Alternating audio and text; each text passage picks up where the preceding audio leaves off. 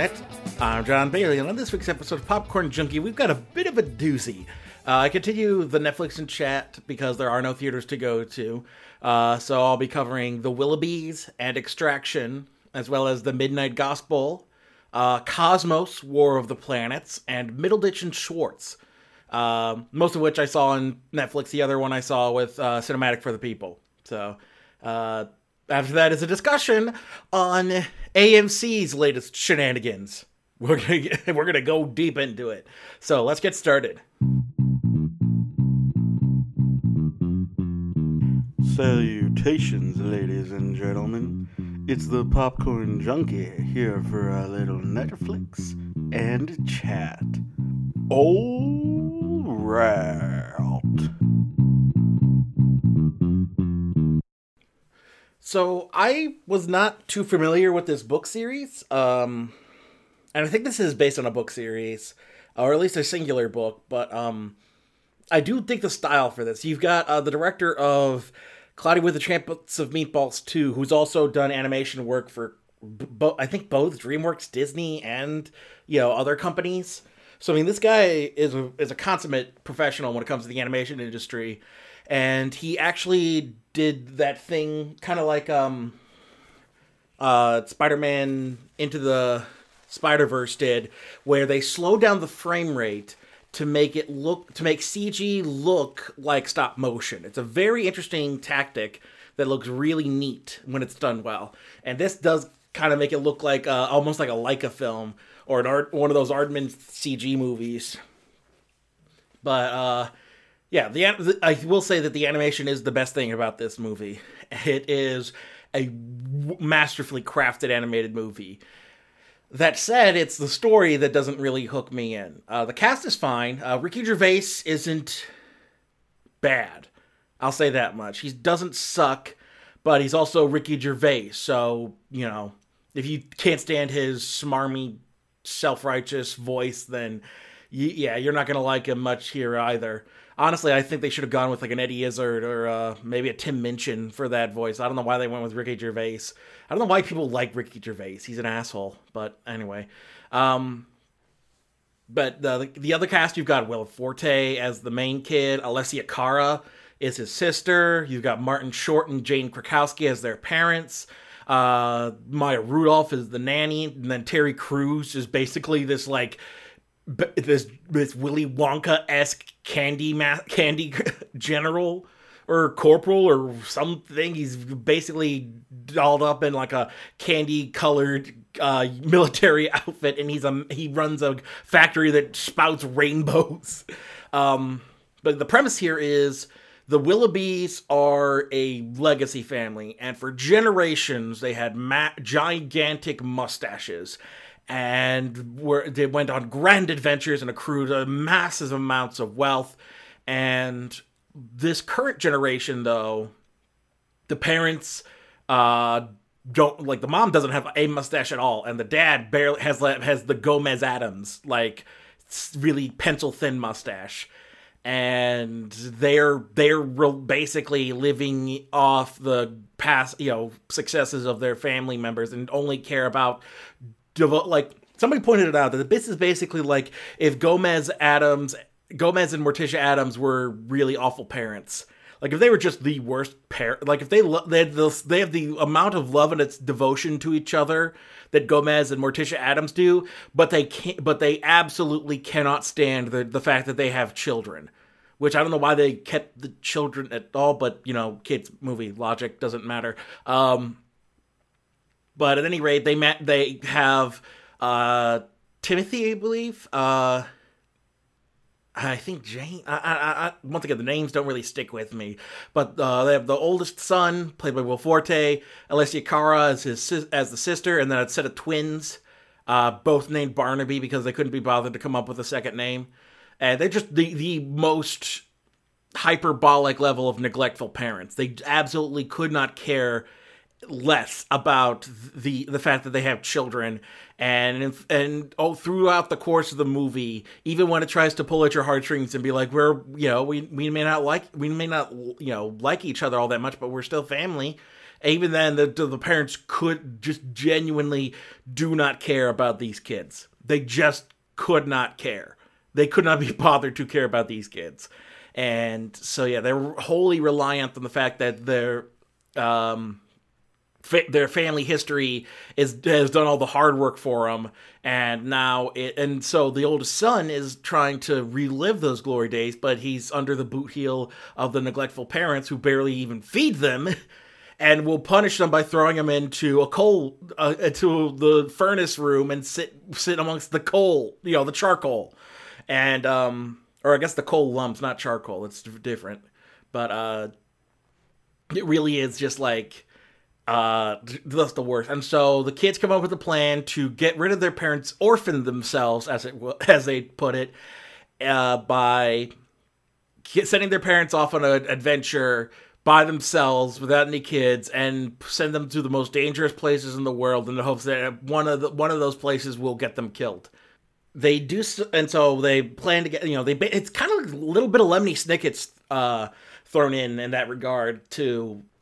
So they manage to send off the parents, and the parents leave them with a nanny who is played by Maya Rudolph and is very, lovable, affable, and just genuinely cares about these kids and wants to have, basically is the closest thing to a mother that they've ever had. And the only one who doesn't like him is Will Forte's character, the oldest son, who thinks she's in the way of him, because he pictured himself as the new head of the household, and he's in charge now, and the nanny is an adult and she can't be trusted. And so most of the movie is him spent wanting to get rid of the nanny because he wants to be in charge and he doesn't like adults.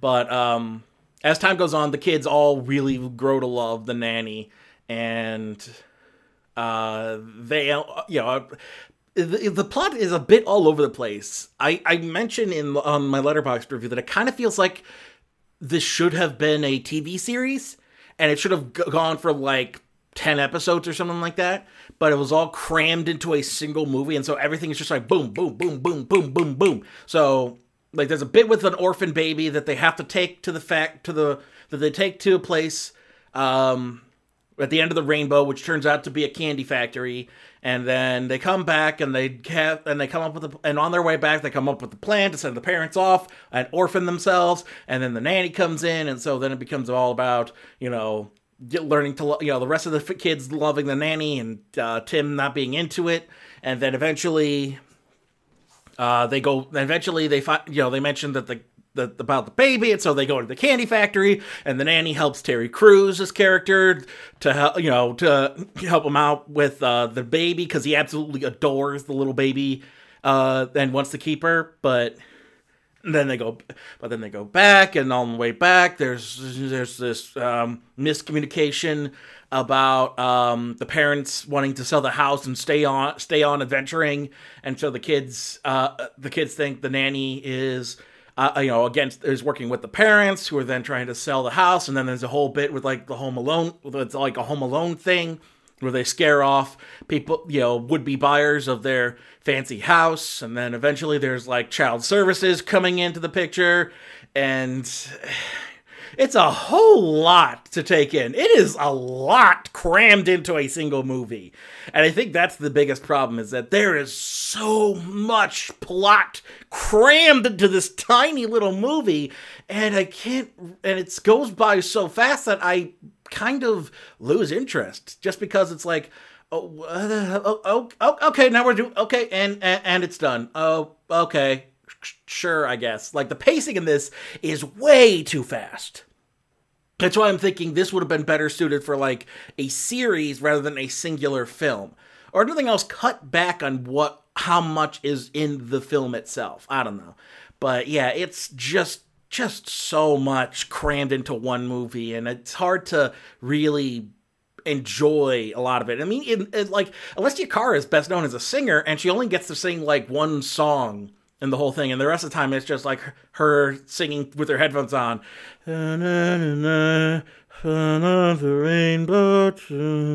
Alessia, stop singing! You're singing with your headphones on again. It's yeah.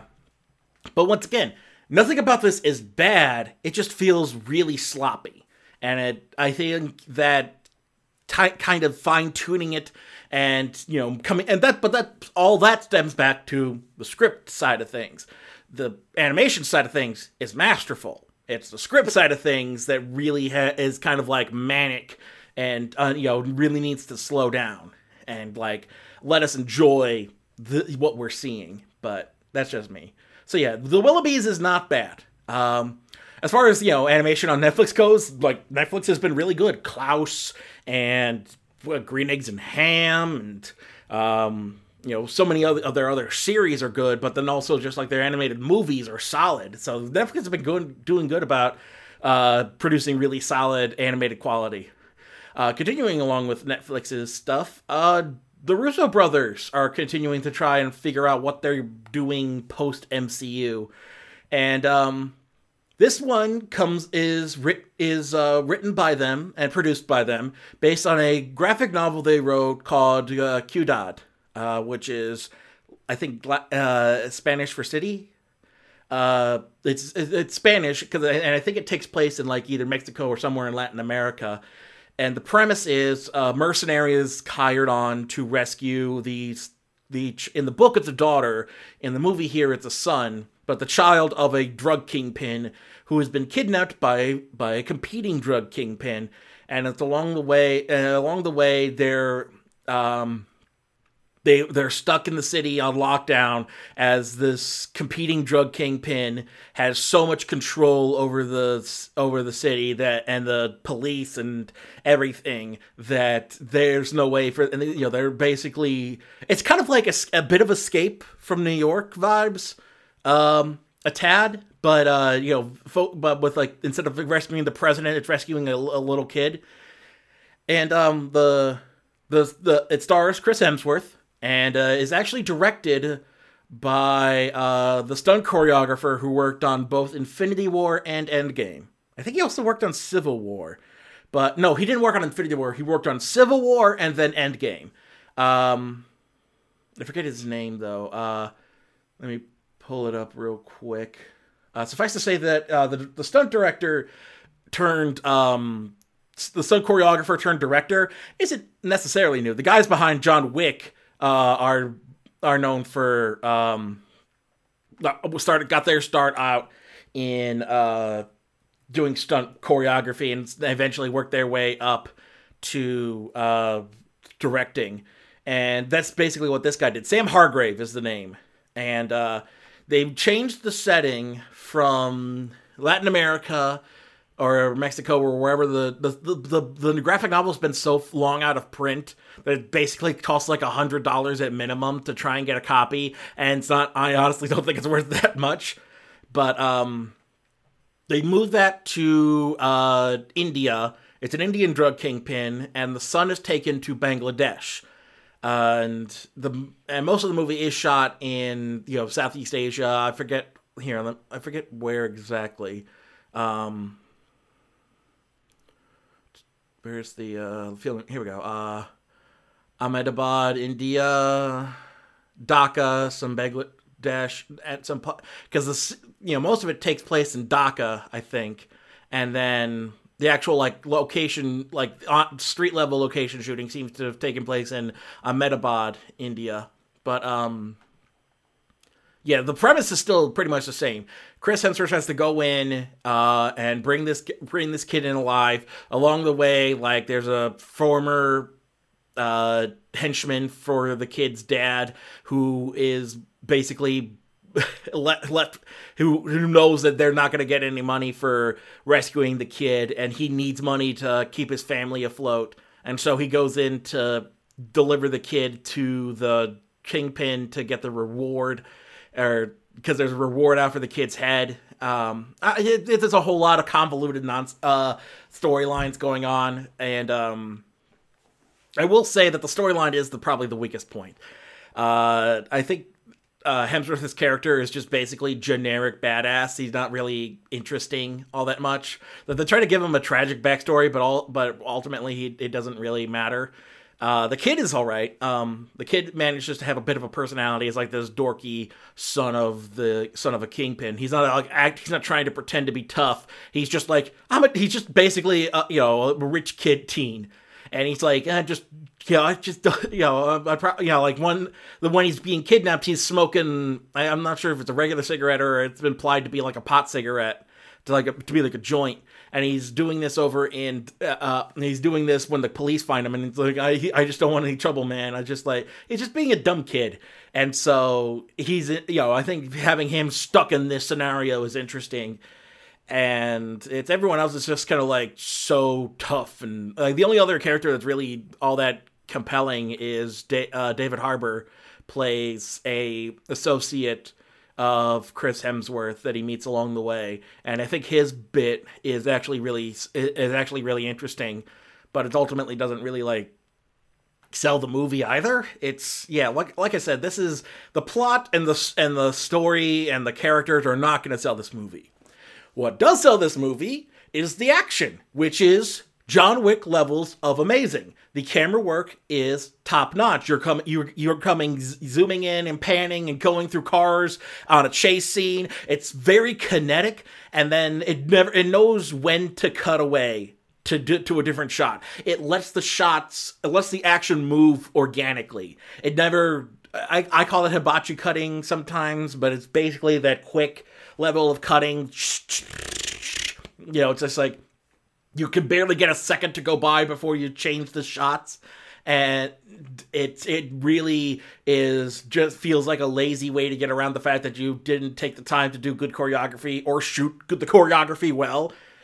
And this guy really knows his stuff. Hargrave, I'm very interested to see if he can get a John Wick level script to go along with his action, because he is a phenomenal action director. And the choreography is phenomenal. Like, there's a bit in here where there's a group of kids, like street urchins, who are basically trying to get in with the drug kingpin because that'll give them money. And so they gang up on Chris Hemsworth, and Chris Hemsworth has to deal with the fact that I'm fighting a bunch of kids. And so he refuses to kill the kids, unlike the drug kingpin, but he still beats the living crap out of them. He'll like slam them against a car door, slams one through the window. He like flips them over, kicks them around, smacks one across the face. I think he backhands one at some point. Like, the choreography with those kids is phenomenal. Like, the way they shoot it, you don't expect it either.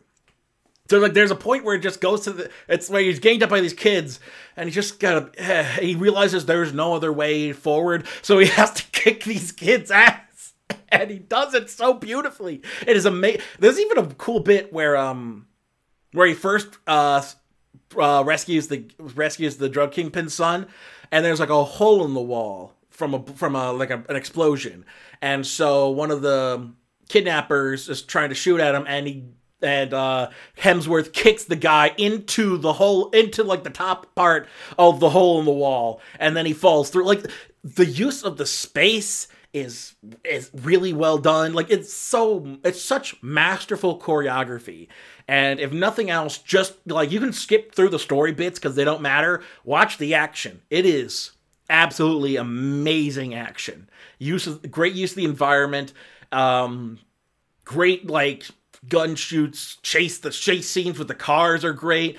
It really is a phenomenal action movie. It just really doesn't, the story is not the Russos' best. Like, the Russos, I think, wrote some of the best stories for the MCU, personally speaking. And for some reason, I guess they just wanted to kind of play up the action here, so they weren't trying to write the next, great American action movie. It's just, hey, let's have a fun action movie. And so they weren't really concerned about, like, a really good story, and we're just writing, the usual stuff you expect from this kind of thing. So, yeah, the plot is very tropey and predictable, and it's not very interesting. Like, even the villain's not very interesting. I feel like if they either should have left him ambiguous and only see him as, like, the final boss in the thing, or make him more dynamic, make him more of, like, a super villain level, like, insane, instead of just, like, generic drug kingpin villain. Like, he really isn't all that interesting. And yeah, it's something, all right. So I would say this once again: Extraction. If you want a really good action movie, you can skip through the boring bits and just watch the really cool action fight choreography and camera work and stunt work. This really was like top-notch stuff. This is why stunt people and choreographers need like recognition from the Oscars or something. Just as part, even as part of like the technical awards, because when they put in the work, it is masterfully done. So yeah, Extraction not amazing, but I don't, but I still had enough fun to recommend it to people. Now, one that I can't recommend and I actually actively disliked was Midnight Gospel, and I don't know, like I know that it has its fans out there, especially since it's Pendleton Ward, who has a very devoted fan base just from Adventure Time alone, and he's he's not a bad animator or an artist, but it's just I did not like this at all. And the premise is interesting. It basically takes the interviews from Duncan Trussell's podcast and gives them animates these vignettes around the interviews. So, like, the first episode is from an interview Trussell did with Dr. Drew Pinsky. Not the one I would have led with, but I'm sure they didn't know, they weren't, this is before, they were, I mean, it's only really now that people are starting to catch on that Pinsky is a grifter of the highest order, and so, yeah, I don't know. Like, I think it was already a bad start by picking some guy who was already outed himself as a grifter. But, anyway, I think my problem is that compared to Adventure Time, which is a lot more fluid and professional, this feels unfinished. It feels like almost an automatic of something that they wanted to do more with, but then gave up halfway through, either because the money ran out or the time ran out, or they just got lazy and said, screw it. So it's basically almost like it's all done through keyframes, and there's almost like no in-betweens for the animation. And if that was the artistic decision he went with, I don't think it does all that much. Like, it doesn't feel like an artistic decision. It feels more like, I'm too high to... It feels like I'm tired from, the edible I took, so I'm not gonna worry about the in-betweens. So, yeah, the fact that it was released on 420 tells you everything. And I don't know. I mean, that's the thing. I can enjoy certain things that are considered like stoner, quote unquote, culture. Things like Half Baked I still had fun with that movie, even though I'm not a stoner. Some of the music is still fine. Like, I don't listen to jam band stuff all the time, but I mean, it's not bad. I don't actively hate the music at all. And I mean, like, it's just that there's a way to go about it and still make a good thing. It's just when you rely on the fact that you have to enjoy it while intoxicated in some regard, then you made a bad thing. If you can't enjoy it sober, then you made a bad thing. If your brain has to be buggered in order to enjoy a thing, you made a bad thing. And yeah, it feels almost pandering in that regard. It feels like it's weird for its own sake, and it doesn't really matter. And that's the thing, is like, I love the idea of animating new segments to existing audio. Shorties watching Shorties. I hated the in-between stuff with Nick DiPaolo and Patrice O'Neal. I don't think we needed the babies narrating and basically just like having Patrice and Nick try to improv off of each other, but then always emphasize the fact that, oh, by the way, I'm a baby. I am in fact a baby. Yes, I am in fact a baby. I think just having the animated segment, taking stand-up comedy and then animating the bits to give them like visuals was really cool. Especially like some of the Dane Cook bits, and there's a really good one they did of oh god, what's his name? Oh god. He's I can't remember his name. Damn it, he's a bit bigger in like the early aughts, but he's still like this hilarious comic. Let me see. God, that's gonna bug me. Here we go. Let's pull up the IMDb. They'll have the comics listed. Episode guide. Let me see. Was it episode one? One of these episodes was gonna have it. But yeah, they did Dane Cook. They would animate Janine Garofalo bits, Gilbert Godfrey bits, some Richard Jenny, Brian Regan bits. Like the animated bits are great. It's when they cut back to Nick DiPaolo and Patrice O'Neal, quote unquote, acting like they're babies, that it's really, lame and unfunny. But the stuff when they animated the stand-up bits, it was hilarious. Like it was fantastic. Dom Herrera. It was like I couldn't figure out the guy's name. Dom Herrera is the comic. And there's a really great animated. They animated one of his bits, which is basically about how his cousin, who's like this fat hunk of shit, is covering his drink. He's like, "You gotta watch out, man. They're gonna put roofies in it." And it's like, who's gonna put roofies in your drink? You fat tub of shit. You may know him as Duke the dog from Barnyard in the Back of the Barnyard series. He was Tony the chauffeur in The Big Lebowski.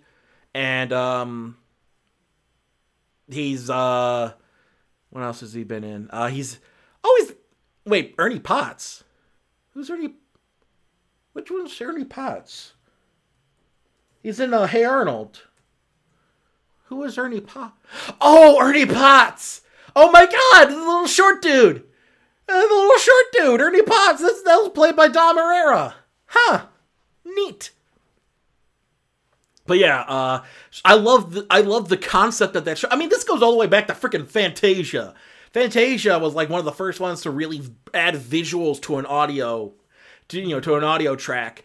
And there's a great YouTube channel called there's a guy named Nick Murray Willis who animates commentary from like all kinds of sports stuff and then reinterprets them based on what they're saying. So it'll take like football comment, international football commentary or British football commentary, and like some of the words they're saying, they'll make it look like, oh, it's somebody talking about their wife, or it's some people at a restaurant, and it's just like he reincorporates the words to change this meaning, but it's all the old existing audio. So I mean, this concept is not a bad concept.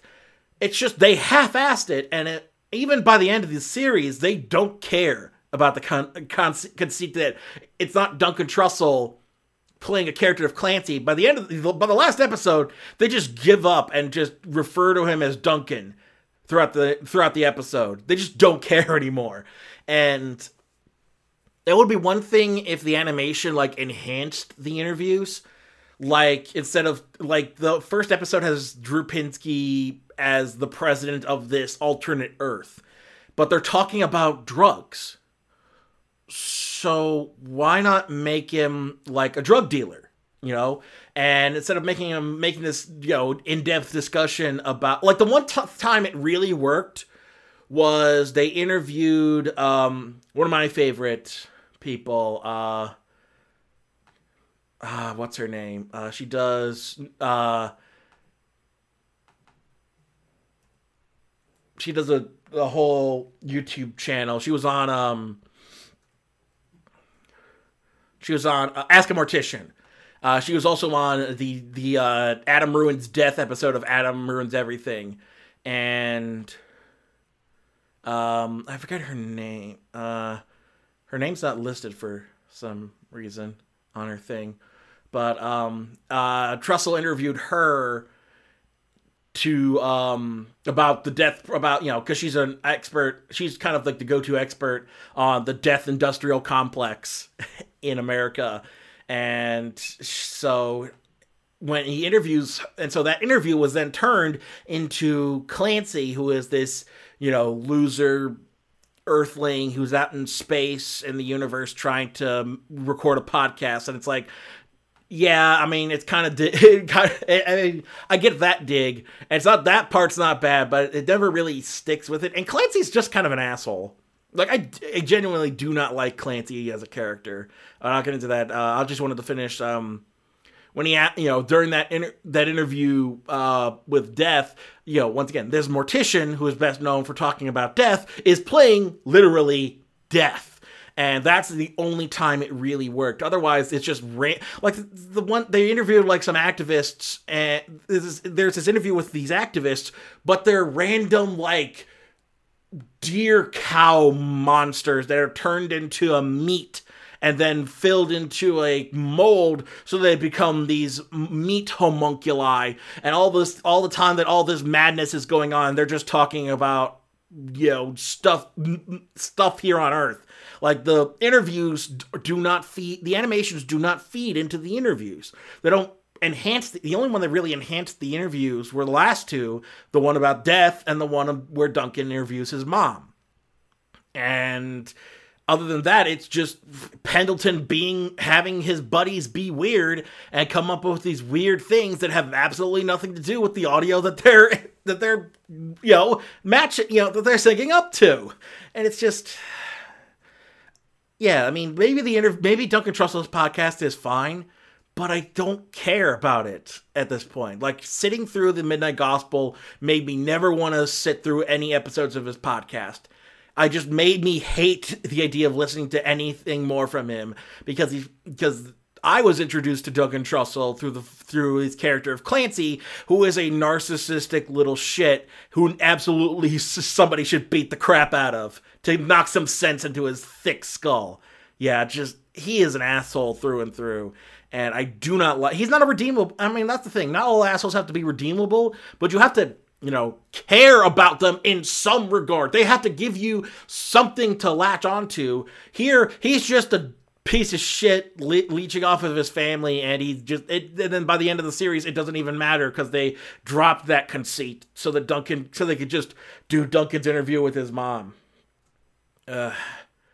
This is genuinely like one of the least favorite things I've watched on Netflix. I could not stand it in the slightest. It feels exactly like those stoner kids you knew in high school who say the only way to enjoy X thing has to be while you're high because they can't imagine a time when they aren't high.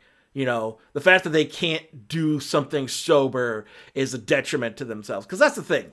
You can get high if you want to. You can leave your friends behind because your friends get high, and if they get high, then I don't know where I was going with that.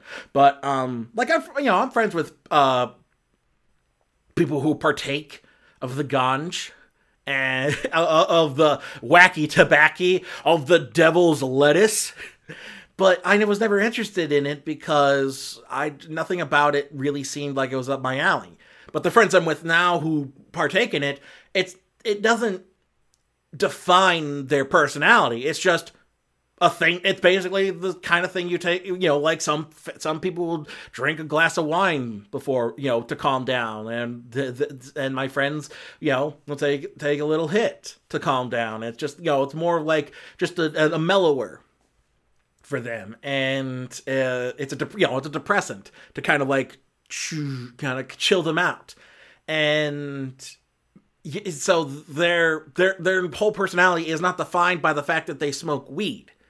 And even my brother and his friends in high school, like, they would, do stupid stuff, but like they had other and they would partake in, not just weed, but other stuff, but they would also be like into skateboarding and ska music and like all these other things. They would have other things going on in their lives besides getting high. It's the fact that this feels like those assholes who always have to talk about being high because they can never imagine a time when they aren't being high. Because apparently they think that's the equivalent of having a personality. But nah, man. Midnight Gospel, fine. If you enjoyed it, have at it. Go enjoy it. I just won't be along there with you because I did not like it one bit. And the last thing I watched on Netflix, cutting around a bit, I watched Middleditch and Schwartz. I did not hate it as much as as Midnight Gospel, but it does it's cringy in the way that you know I haven't had this happen to me personally, but I'm friends with a lot of folks who are within like comedic circles. And I think I mentioned this in when I covered the Astronomy Club show for Netflix, that I became acquaintances and like online buddies with James the Third, and so I would hear through him, and then of course other comics will talk about how they'll have friends who take part in improv troupes, and there's an ongoing the trope of people in comedy who have friends who do improv, and you were invited to do, and they invite you to do one of their improv shows, and it's the like most uncomfortable thing because you're watching them just like trying to be funny off the top of their head, and most of them aren't even as good as Thomas Middleditch and Ben Schwartz, but even even guys who are as good as Middleditch and Schwartz are in terms of improv, you're still watching 3 hours of your buddy's improv show, and no matter what, you're always gonna have that uncomfortable feeling like, yeah, like this sure is something, all right. Hey, I mean, they start each episode with asking the audience for setups for stuff that they'll do throughout the show, and they'll pluck little things here and there. Like, it's good improv. I'm just sick of goddamn improv. I am genuinely sick. Like, here's the thing. Improv comedy has become like the end-all be-all. It has become, in terms of cooking, it has become the stock that you cook the soup in. When good improv used to be the spices and the seasonings that you would augment the soup with. The stock was still the written jokes. You would have these written standard jokes, and then the improv would be like bang, boom, bing, bow, and like add some kick to it. Improv has now become the stock of the soup, and it's a very, very terrible stock. You do not want to have the base of your soup or your stew be something as weak, as unpredictable, and as variable as improv. Because that's the thing. Improv, even at its best, is still not as good as really great comedy. Like I bring this up all the time. Astronomy Club, I'm assuming most of the bits were written down, rehearsed, gone through multiple drafts, and then there's little bits of improv thrown in. That's how you make a good thing. You go through drafts. You find out what works. You find out what doesn't work. You cut the stuff that doesn't work, and you focus on the stuff that does work. Improv is just everything. It's all the fat without hardly any of the good meat, and it's just. I am kind of over improv. Like that's the thing. I started a Let's Play channel, and a lot of that is stream of consciousness, but I'm not trying to do like improv comedy bits. And then even like, I love Danny and Aaron over on Game Grumps, but most of this, they're still doing stream of consciousness conversations, and then every so often they'll make jokes at each other. So it's improvisational, but once again, the stock of the soup is stream of consciousness conversations between two friends. And then the improv is the little bits that they're thrown in. And then the meat of it, the stock of the soup is not the improv. The improv is the seasoning. And too many times in comedy, we are... I think the problem is Second City, all these people from Second City and Upright Citizens Brigade and all these other improv troupes have now since dominated the industry, and they think, oh, everything has to be improv because that's how I was trained to do comedy. And so obviously that's way better because that's how I did it. And instead of just fine-tuning the craft and making things better, it's always like, what can we think of off the top of our heads? Go! And then, like, it's all fly by the seat of your pants, and then it's never any good. So, like, there are some bits in Middleditch and Schwartz that are funny. Because, I mean, they're throwing everything at the wall. Something is gonna stick. But I genuinely didn't care because I was still feeling like I was sitting in one of my, like I was invited to some friend's shitty improv troupe show, and I have to sit there and be like, yep, supporting my friend here. Yep, just doing this to help a friend. This kind of sucks, but I'm just be supportive. So yeah, like, if you like these two guys, they're still funny guys, and, like, if you want to, give it a shot at least. But I did not care for it. I was just waiting for it to end. Not as much as I wanted to quit partway through, like, Midnight Gospel, but thankfully it was only 3 specials, and I'm just like, okay, those are done. I never have to think about them again. Yeah, like, I'm just done with improv as, like, the end-all be-all for comedy. And I think we need to go back to the stock being good, tried and tested joke that you go through multiple drafts to get a good base for, and then you can add in the improv.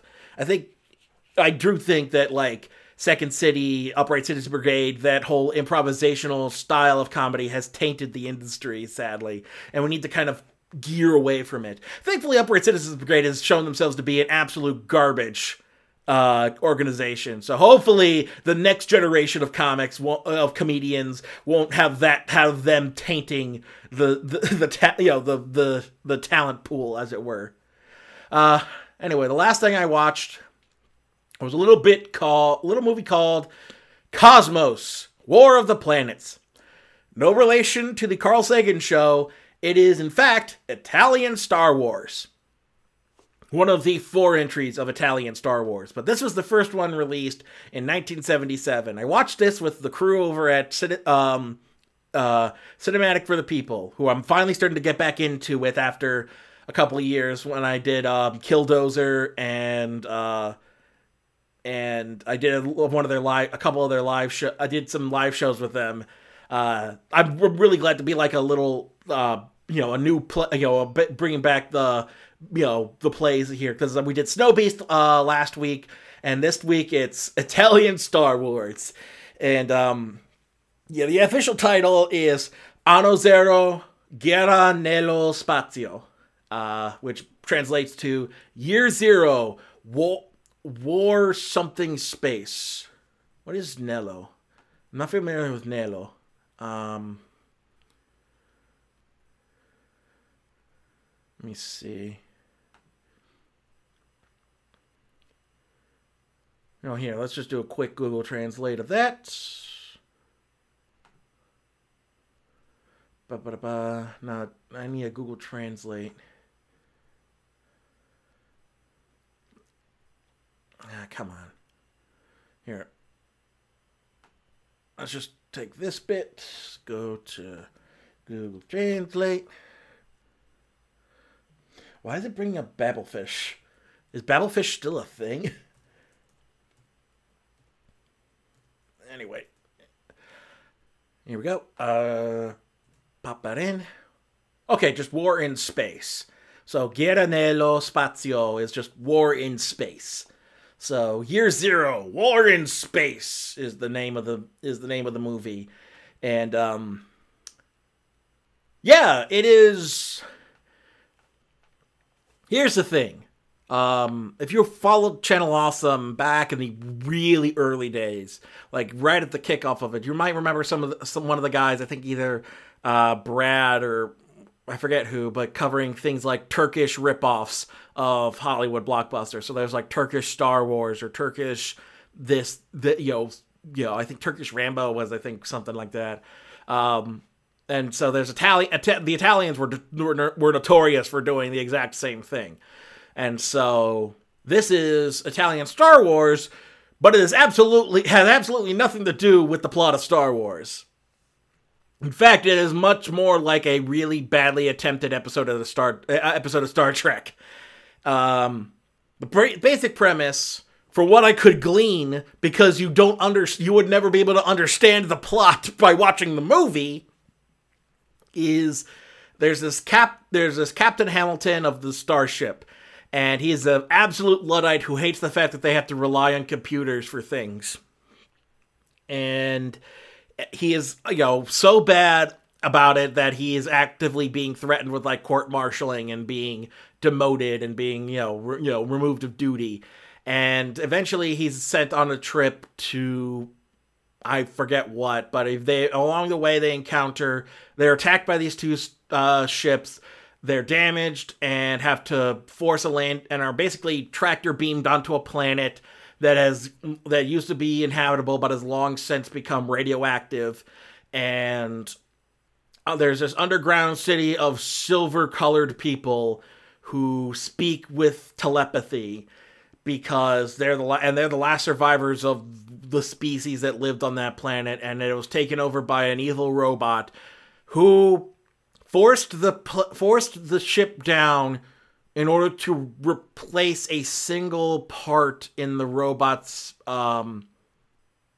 computing process. Like he basically put it in a new disc, not like a compact disc, but like almost like a circuit board into the robot. And that's the whole reason that this entire ship was forced to land on this planet, was for this robot to have a single circuit board placed inside of it and replaced. It's, oh god, it's so stupid. But then it's all about the planet's about to explode, and then they have to escape, but then one of the silver people becomes an honorary crew member, except there's like somehow the evil of the robot made its way onto the ship and they have to fight it. And then the token new alien who just joined the crew is left to die because the captain is an asshole. And it's just absolute. And then by the end of the movie, he's just declared to be right. Yes, Captain, you are absolutely right about computers being wrong. Why? How? What? That never came up at any point during the course of the mission. How is he right? He was never right. He's just an asshole. He's still the same asshole he was at the beginning of the movie. How are you see now that, aside from protagonist, the shield of the protagonist that he's just declared the good right by the end, how is he right? God damn it. On top of that, everything is shot in dark. Like, everything is shot in the dark. Literally, you can't see a goddamn thing in this movie. They shoot everything in the dark. It's like, okay, I get it. You wanted to make it look mysterious, but good lighting involves use of gels and colors and making sure that people can actually see what's happening. I can't see a goddamn thing. Not to mention the fact that there are some shots of this. There is a shot in this movie that is having the two characters facing at each other. All we see are their noses at the edges of the screen, and we're looking at blank space. We're looking at the literal space between these characters. Oh my god. It is mind-bogglingly inept. Like, it makes you miss the masterful craftwork of one Tommy Wiseau. Oh my god. At least Tommy Wiseau knew how to light a goddamn shot. Oh my god. So yeah, I can't recommend, like, Snow Beast.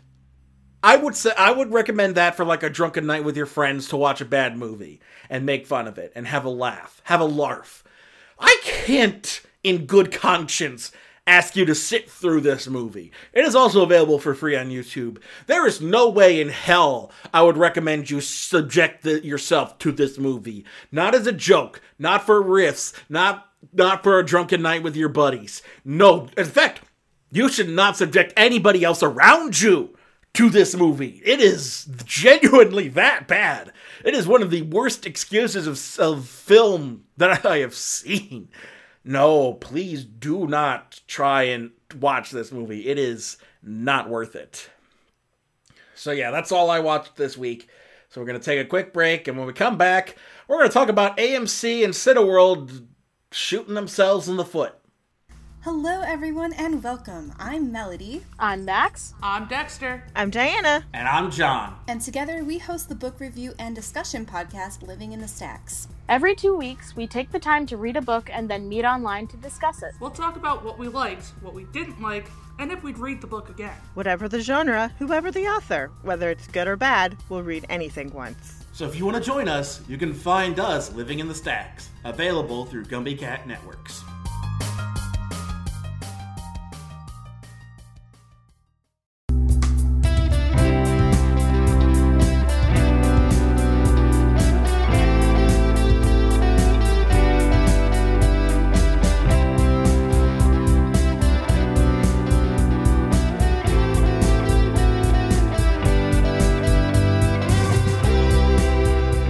So if you follow any sort of entertainment outlet, you may have heard about the recent news of AMC and alongside them, Cineworld, the British chain that owns Regal Cinemas here in the States, basically going to war, in the corporate sense, with Universal Pictures and saying they're going to boycott all of Universal's future releases after Universal suggested that they might be doing a simultaneous release for both VOD and in theaters once the quarantine is over. So I initially thought this was contractual, but from what I read, basically what it comes down to is Universal is is raking in the success of Trolls World Tour, which has broken VOD records. I think it's, let me see the wiki page to see what the actual not box office, but God, what is the term? My brain is farting on me. But the profits have been.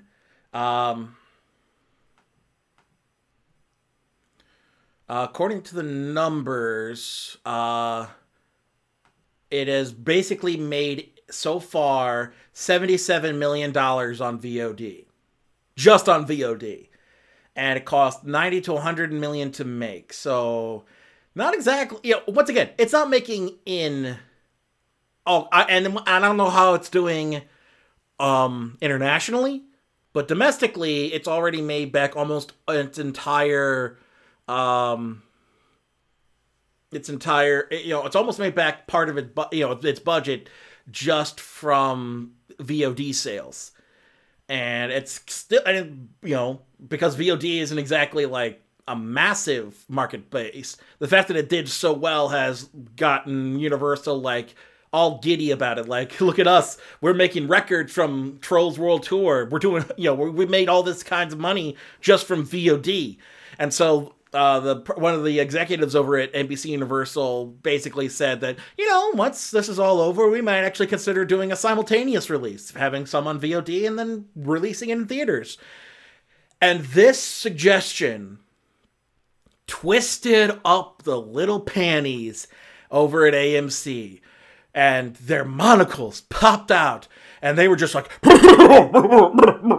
"How dare you say that you release simultaneously?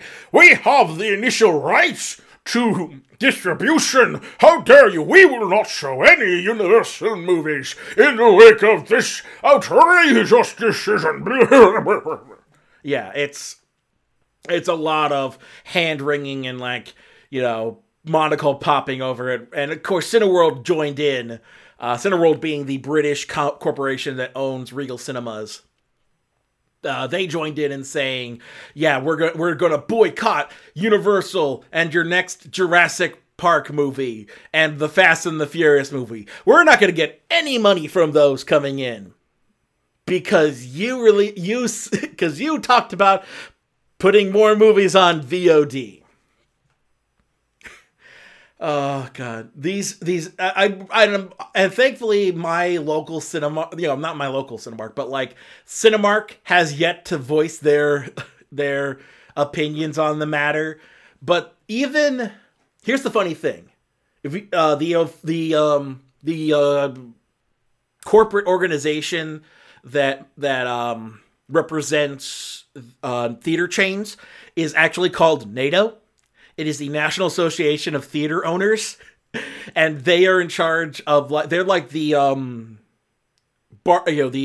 body that helps bargain with the Hollywood studios in favor of the theater chains, and they're basically kind of like the theater company union, as it were, and or whatever you would want to call that, business grouping. It's the organization that represents theater owners and theater chains, and so they're the kinds of ones who are constantly working with or combating with Hollywood studios about how much money theater chains can get, and so helping to maintain theaters being able to function in the United States, and they ultimately said that this Universal decision was very clearly driven by extreme circumstances, and they're not concerned about Universal circumventing theaters to release direct to VOD anytime soon. And I'm guessing they're not going to do that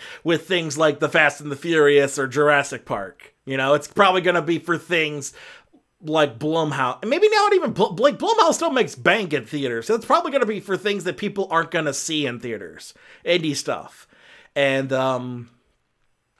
yeah, so it's in fact what AMC neglects to mention during this whole debacle is that they themselves have a VOD service through their membership program where you can personally rent movies through AMC, like it's frickin' iTunes.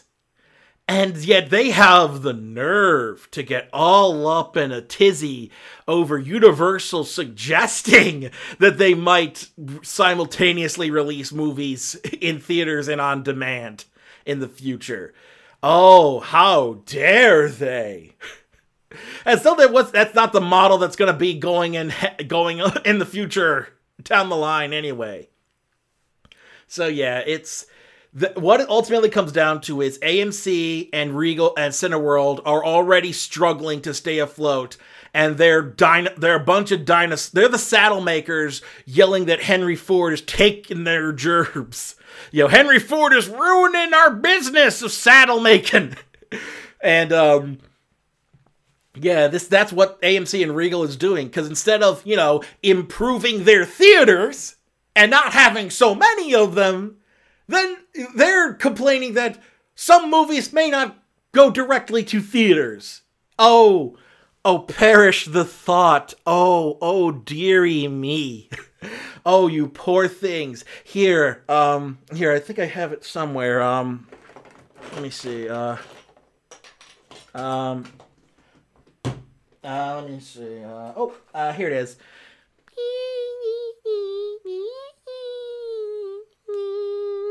And I'm trying to play the world's smallest violin. It's a bit out of tune. I haven't had to pull this out for a while. But suffice to say that, you poor sweet dears, you mean you massive struggling theater corporations can't handle studios wanting to, have more options?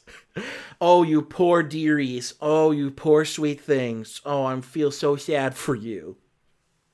But that's the thing, is that studios and theaters are kind of have been at odds ever since they were separate entities. I don't know if I've mentioned this on the show before, but quick history lesson. Prior to 1948, the studios owned the theaters where they showed movies.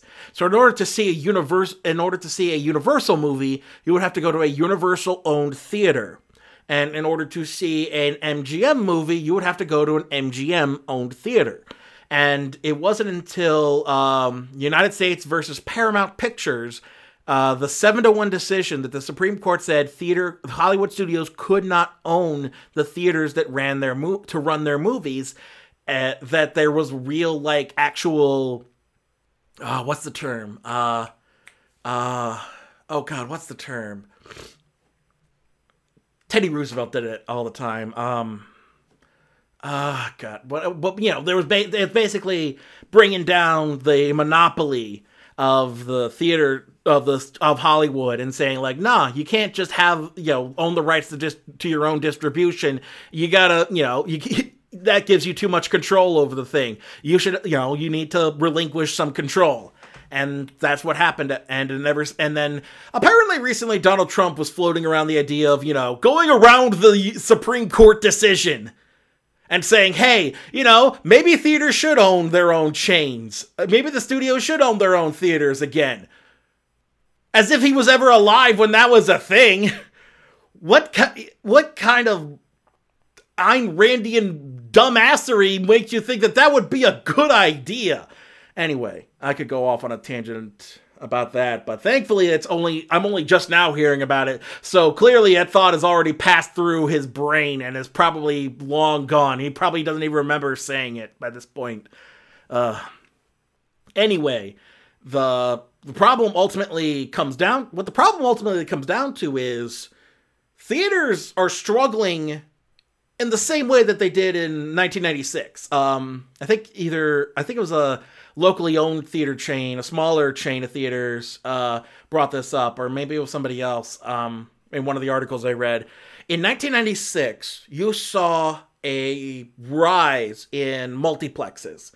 And so before 1996, most theaters were like single screen, old school, just whatever movies came in and they would rotate throughout the whatever film stock was playing. Sometime there would be, like, that's the thing. In the 80s, some theaters kept E.T. in for years because it was more profitable just to show E.T. again than to constantly bring in new movies.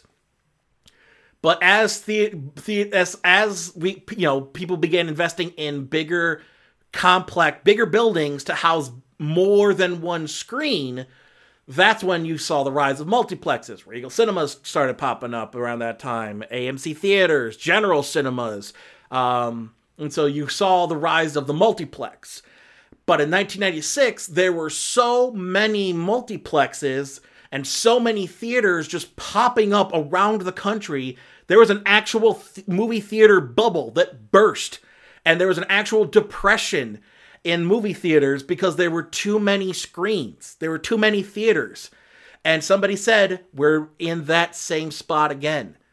People can't afford, like, that's the thing. Box office numbers are higher than ever, but that all goes to the studio. And it's not, but attendance has gone way, way down. Profits have gone up because of inflation and because they're charging more to go to theaters. But the attendance has been record level lows for years now. Ever since about 2000, 2001, it's been a drop in attendance. And yeah, and what it comes down to ultimately is it's expensive as hell to go to the movies.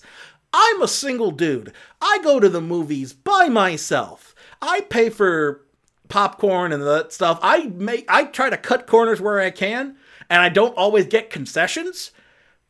But even then, even with whatever corners I cut to see more than one movie per week in theaters, imagine you're a family of 5, 2 adults, 3 kids. Imagine what is the cost of going to the movies? The average price of a movie ticket now is a little under $10, depending on what time of the day you're seeing it in. So not only do you have to plan around all 5 different schedules, you also have to have at least $50 to spare just to get in the goddamn door. Maybe even more, maybe even $55 just to get in the goddamn door. On top of that, the kids are going to want popcorn. They're going to want candy. They're going to want soda. They're going to want something. They're going to want something to put in their face holes while we're watching the new Star Wars or the new Marvel or the new Jurassic Park or something. And so Add on top of that the concessions. It's going to cost you probably twice that much just to get the concessions for each of you. Even if you get the smallest concessions, that's still like $5 a piece for each concession item, on average. And so it just gets more expensive than that from there. So you're thinking like probably $15 if you get a soda and a popcorn, depending on the size. So that's for each of you. That means that's $75, if on the expensive side of things, just for concessions, if you each get something. Maybe you'll share a large tub and cut that down to like, I don't know, $30. That means you spent $55 just to get in the door. If you're lucky, you may spend another $50 just to get something to eat.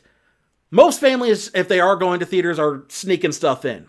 And I tend not to do that personally because I know my theater chains thrive on the concessions. That's why concessions prices went up, because that's where the money is. Theaters get 40% on a good day from a ticket sale.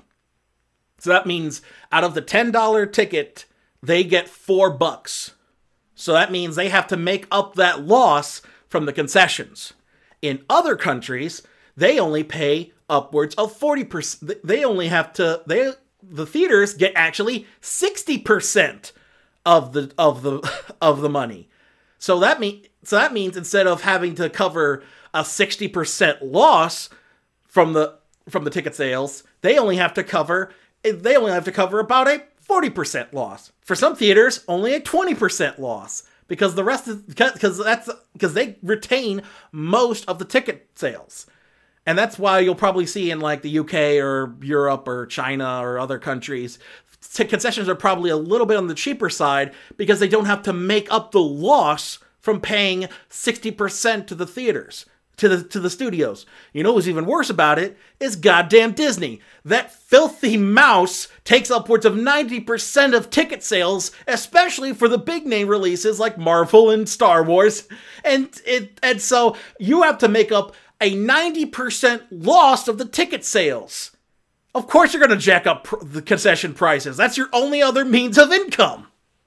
So yeah, I wonder why it's so expensive to go to the theaters anymore. Because the studios are just drained, just squeezing them dry. They take that's the thing.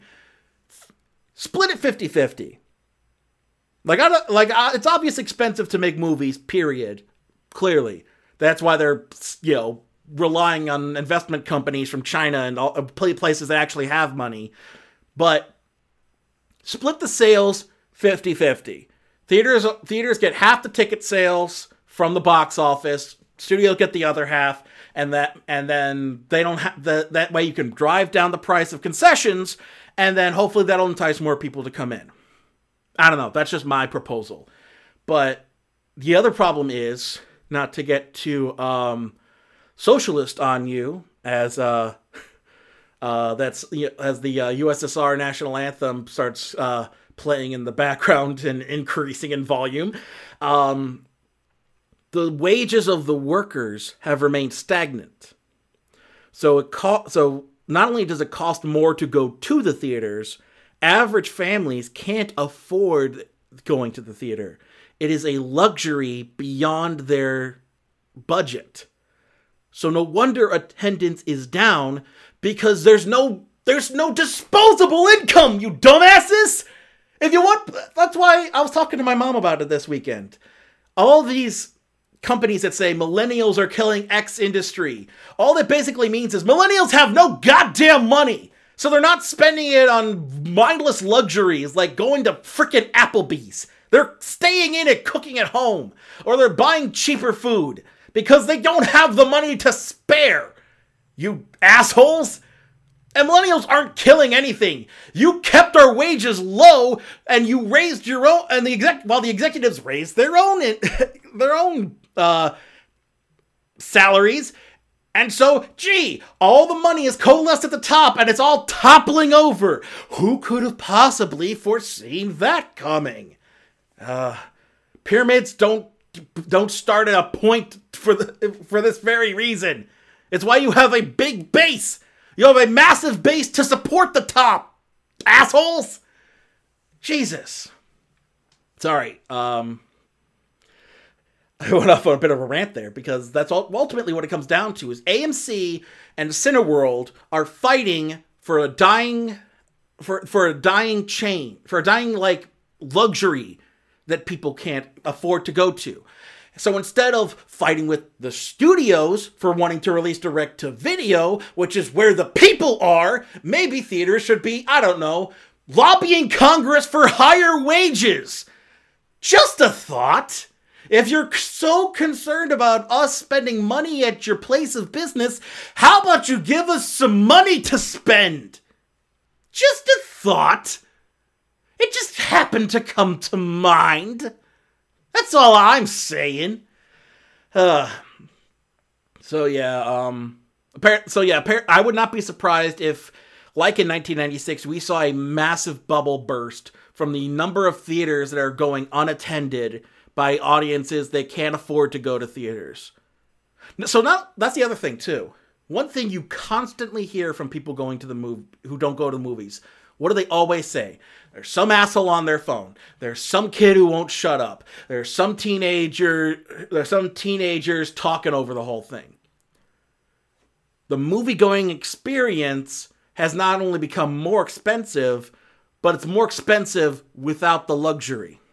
There's no reason you should be paying $100 for your family of 5 to go see a movie, and there's some asshole on his phone the whole goddamn time. So there's a bright screen shining in your face, and you can't see the big screen that you should be paying attention to. See, this is why I would love an Alamo Drafthouse in my part of town. Well, in my state. I would love Akron, Cleveland to get an Alamo Drafthouse. Because that's the thing.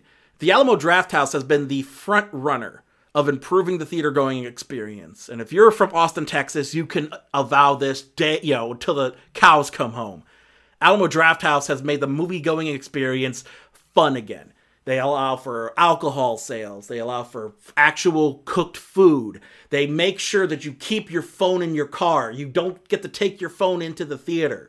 They make sure that if you're making a big deal, if there's something distracting the audience from a good movie-going experience, they take care of that. Cinemark has been good about that. I will say this. My Cinemark going experience has been phenomenal. And what's interesting is that what used to be the local dollar theater, Cinemark down in Canton, Ohio, has since become a luxury, high-end, serving alcohol and cooked food Cinemark, like a luxury Cinemark. Part of me thinks that's kind of sad because it was nice to have a dollar theater so that families could pay only $1 to see movies that were about to come to video anyway. But I guess if they figure the market in Canton was there to have a luxury theater, they wouldn't have done it. So it's a nice theater too. I'll say that much. It's like they got the nice recliners, and it's just a genuinely really cool theater to go to. I just wish they didn't. I just wish they built onto the existing luxury theater that they already have, like less than a mile away to do it, and kept the dollar theater. But that's just me. At any rate, if theater chains want people to come to them, they have to ensure that people are getting a good experience when they come to that theater. Cinemark, my local Cinemark has been phenomenal about that. In fact, most of the Cinemarks I've gone to have been good about that. Most of the Cinemarks I go to, I've never had a real issue with audiences. The only time I've really had trouble with audiences has always been at Regal's. Regal does not give a shit. And it's any wonder that they're the ones complaining to the studios and not Cinemark, who I'm assuming, hopefully at the top, realize, yeah, maybe we should work on making people want to come to our theaters instead of complaining that you're sending Trolls 2 to video first. And you're probably going to simultaneously release. Cinemark's not worried about that. Because they would rather have you come to the theater for a reason rather than just you could sit, they want you to come to the theater because you can't get the same experience at home. And that's the thing. Unless you can afford a 90-foot screen in your house with surround sound and all the fancy accoutrement that you get from going to a movie theater, most people aren't going to get the exact experience. That said, if you're still dealing with assholes at the movie theater, you're probably not going to come back. So you have to make sure that the theater going experience is good for the people coming there. Which is why I say I want an Alamo Drafthouse, but thankfully the Cinemark will do just fine. And in fact, I would like to keep it that way, but for some reason, Cinemark won't take some of the movies. I don't get it either. But at any rate, yeah. People need disposable income, and they need the time to do it, so they need higher wages and shorter work weeks. That's the best way to give people the opportunity to spend money at a movie theater. Make it easier for the workers to enjoy the luxury of going to the theater, and they will come enjoy the time at the theater.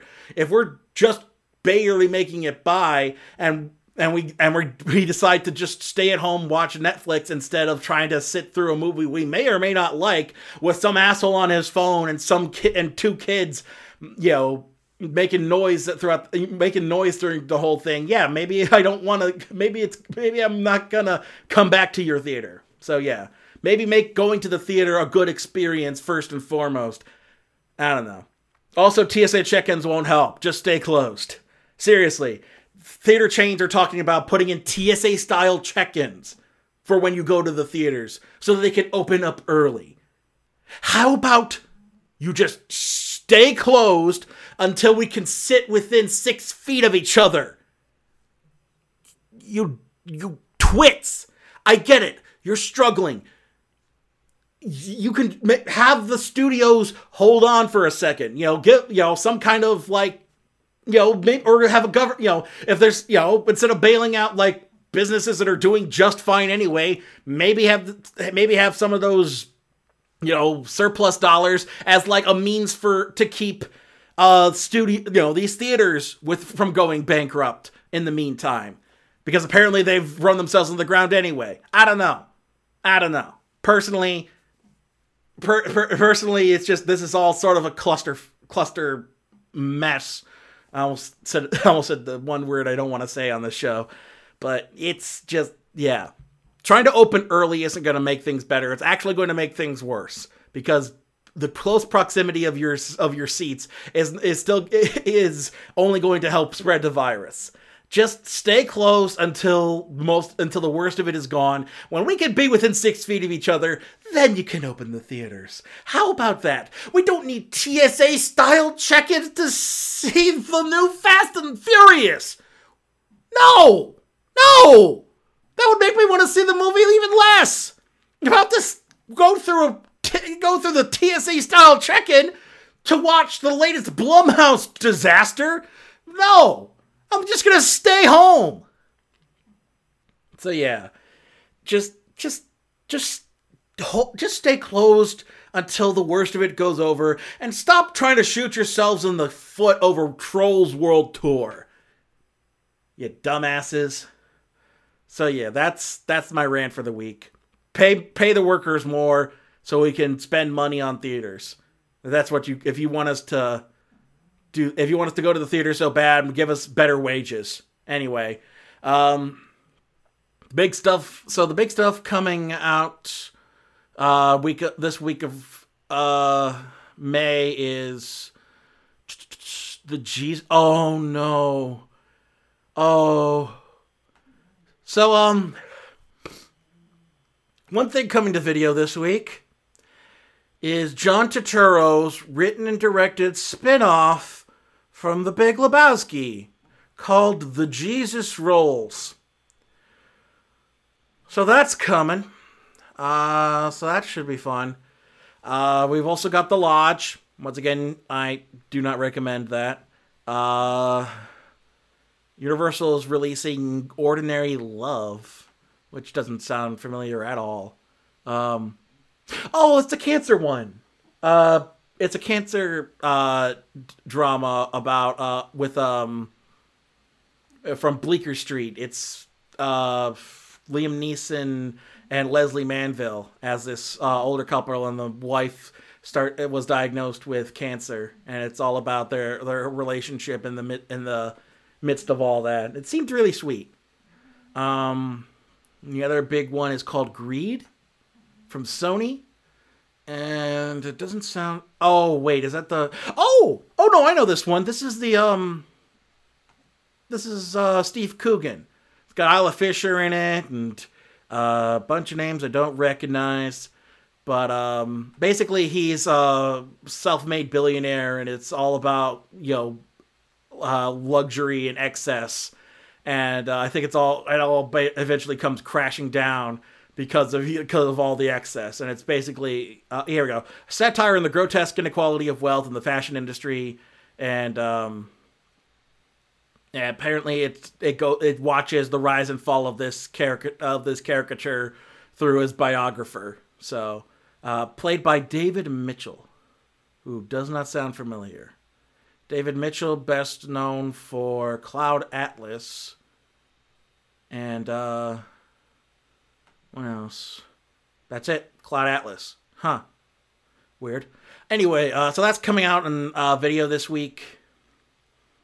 And it's coming out on Netflix on Friday. That's the other thing is you've got the DVD stuff on Tuesday, but then all the Netflix stuff comes out on like the middle of the week or Friday. How to Build a Girl from IFC Video. Oh, that's the one with what's her name from Booksmart, Beanie Feldstein. That's a whole. It's like a biopic about this 16-year-old girl who kind of like falsifies her way into becoming a rock reporter. No idea if it's gonna be how based on reality it is, but it looked like fun. Spaceship Earth from Neon. Let me see. I don't think there's any relation to the oh no, it's a documentary. But I don't think it's about the actual Spaceship Earth from Disney World, from Epcot. But apparently there's these they had built the biosphere in 1991. And it seemed like, okay, so this must have been like the thing that happened that inspired Biodome. Power of small groups reimagining the world. Okay, so that might be something. Check out. That's from Neon. They're a usual good name for distributors. Oh god, the Valley Girl remake is coming out. Oh no. Walk Away Joe. Doesn't sound familiar. Story of an unlikely friendship. Young boy searching for his father in pool halls. Starring David Strathairn and Jeffrey Dean Morgan. So, I don't know. We'll have to take a look at that. We'll see if that's available. That's from Quiver, I'm not familiar with. Some seasons on Netflix. Restaurants on the Edge. Rust Valley Restorers. Solar Opposites on Hulu. The Eddy, which doesn't have a link. And then Universal's also releasing Not Safe for Work this week, which is... What the heck is that poster? Let me see. It doesn't list a plot detail, and it says Michael Gladys is the... Oh, God, I have to go to IMDb for this one.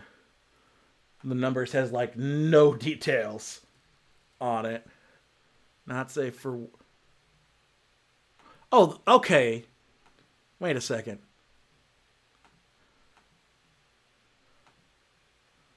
The heck? Universal Home Entertainment 2020. But the one I'm looking at on IMDb says 2014. I'm confused.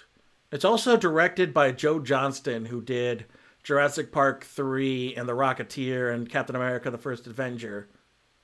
So, apparently he did a movie back in 2014 that is only just now getting like a major release. Maybe that's like a special VOD Blu-ray release or something like that, because It looks like really cheap, low budget here. Let me see if IMDb. Ambitious legal assistant, works at a attorney's and secretly dates the gorgeous clerk. Presented 2 major cases against a powerful corporation, a mafia family. Releases all the employees early on in the afternoon and also fires Tom for snooping around the mafia case. Sees a man leaving the suitcase on the floor. Another man wearing a suit taking the suitcase and going to the 34th floor. Man is actually a hitman. Something about... Okay, so some weird thing about... Supposed to be released in 2012. So why is it saying 2020 over on the numbers? Huh. Weird. Anyway, so that's apparently coming out on, I guess, like Blu-ray home video or something. So that's what to look for. That's what to look for this week. I'll see what all's on Hulu and Netflix for next week for the week to come. But yeah, that about does it for this week's episode, which means it is time for the plugs. If you're listening to this podcast, you're most likely listening to us on our homepage at GumbyCatNetworks.com. If you want to keep up to date on all the new episodes as they come out, you can do so by finding us, by favoriting us on your web browser and whitelisting us on your ad blocker. While you're here, check out some of our other fine programming. We released our latest episode of Living in the Stacks, belated April episode where I reviewed my buddy Jim's book, Champagne Brunt of the Insectivores. Yes, that title alone should have hooked you in, but if not, it's also very inspired by Douglas Adams and Terry Pratchett and the like. So if that's your taste, go read the book on Kindle Unlimited and go check out our episode on it too, because we got an interview. Well, I got to interview him too, and it was really interesting to pick his brain about the book, which we all loved. And then we're also going to do something new for that show. We're going to try and in the wake of everything going on, we're going to try and do mini-sodes instead of regularly scheduled episodes. So we're going to stay tuned for that, and we'll keep you posted on what's going on. Also, coming this Wednesday is going to be a new episode of Dungeons and Dragon Types, where we go from fighting Zubat to fighting Woobat, because we're in a cave. And you can keep up to date with, and don't forget to check out all of our other good stuff. Once More with Feeling, Beyond the Cabin in the Woods, the Snarkcast, The Family Business.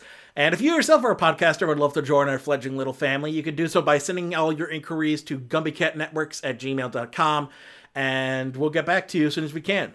You can also find this show on your various podcast providers: Apple Podcasts, Spotify, Spreaker, Stitcher, Google Play, iHeartRadio. And if you want to help us out, leave a 5-star rating review. Let people know that you like the show, that they should check it out as well.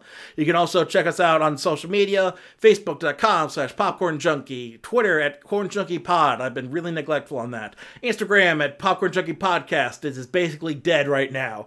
Letterboxd is where I'm most active. CornJunkiePod on Letterboxd. That's Letterboxd with a D. And I'm trying to get back on Stardust, but it's been something. And, I'm so used to just doing it in the car after a movie. I need to find a way to get those reviews in while I'm at home. But But you can also follow me on Stardust @PopcornJunkie, and you can also send everything to Popcorn Junkie Podcast suggestions for stuff, your thoughts on what I reviewed. You can also be sure to comment on stuff on social media. Let me know what you think of what I covered, and if you have any suggestions for the show or anything like that, constructive stuff. And if you can help out, what's interesting is that I think it was it Daniel Ibertson's video that I watched. Basically, whoever videos I watched, basically said that their Patreon and Kickstarter are seeing a massive downturn because people don't have the free money to spend. So I get it. If you don't have any free money to spare, don't worry about it. But if you get some money coming in the time, as we make it through this thing, and you want to help out this show, you can do so by supporting us on Patreon at patreon.com/popcornjunkie.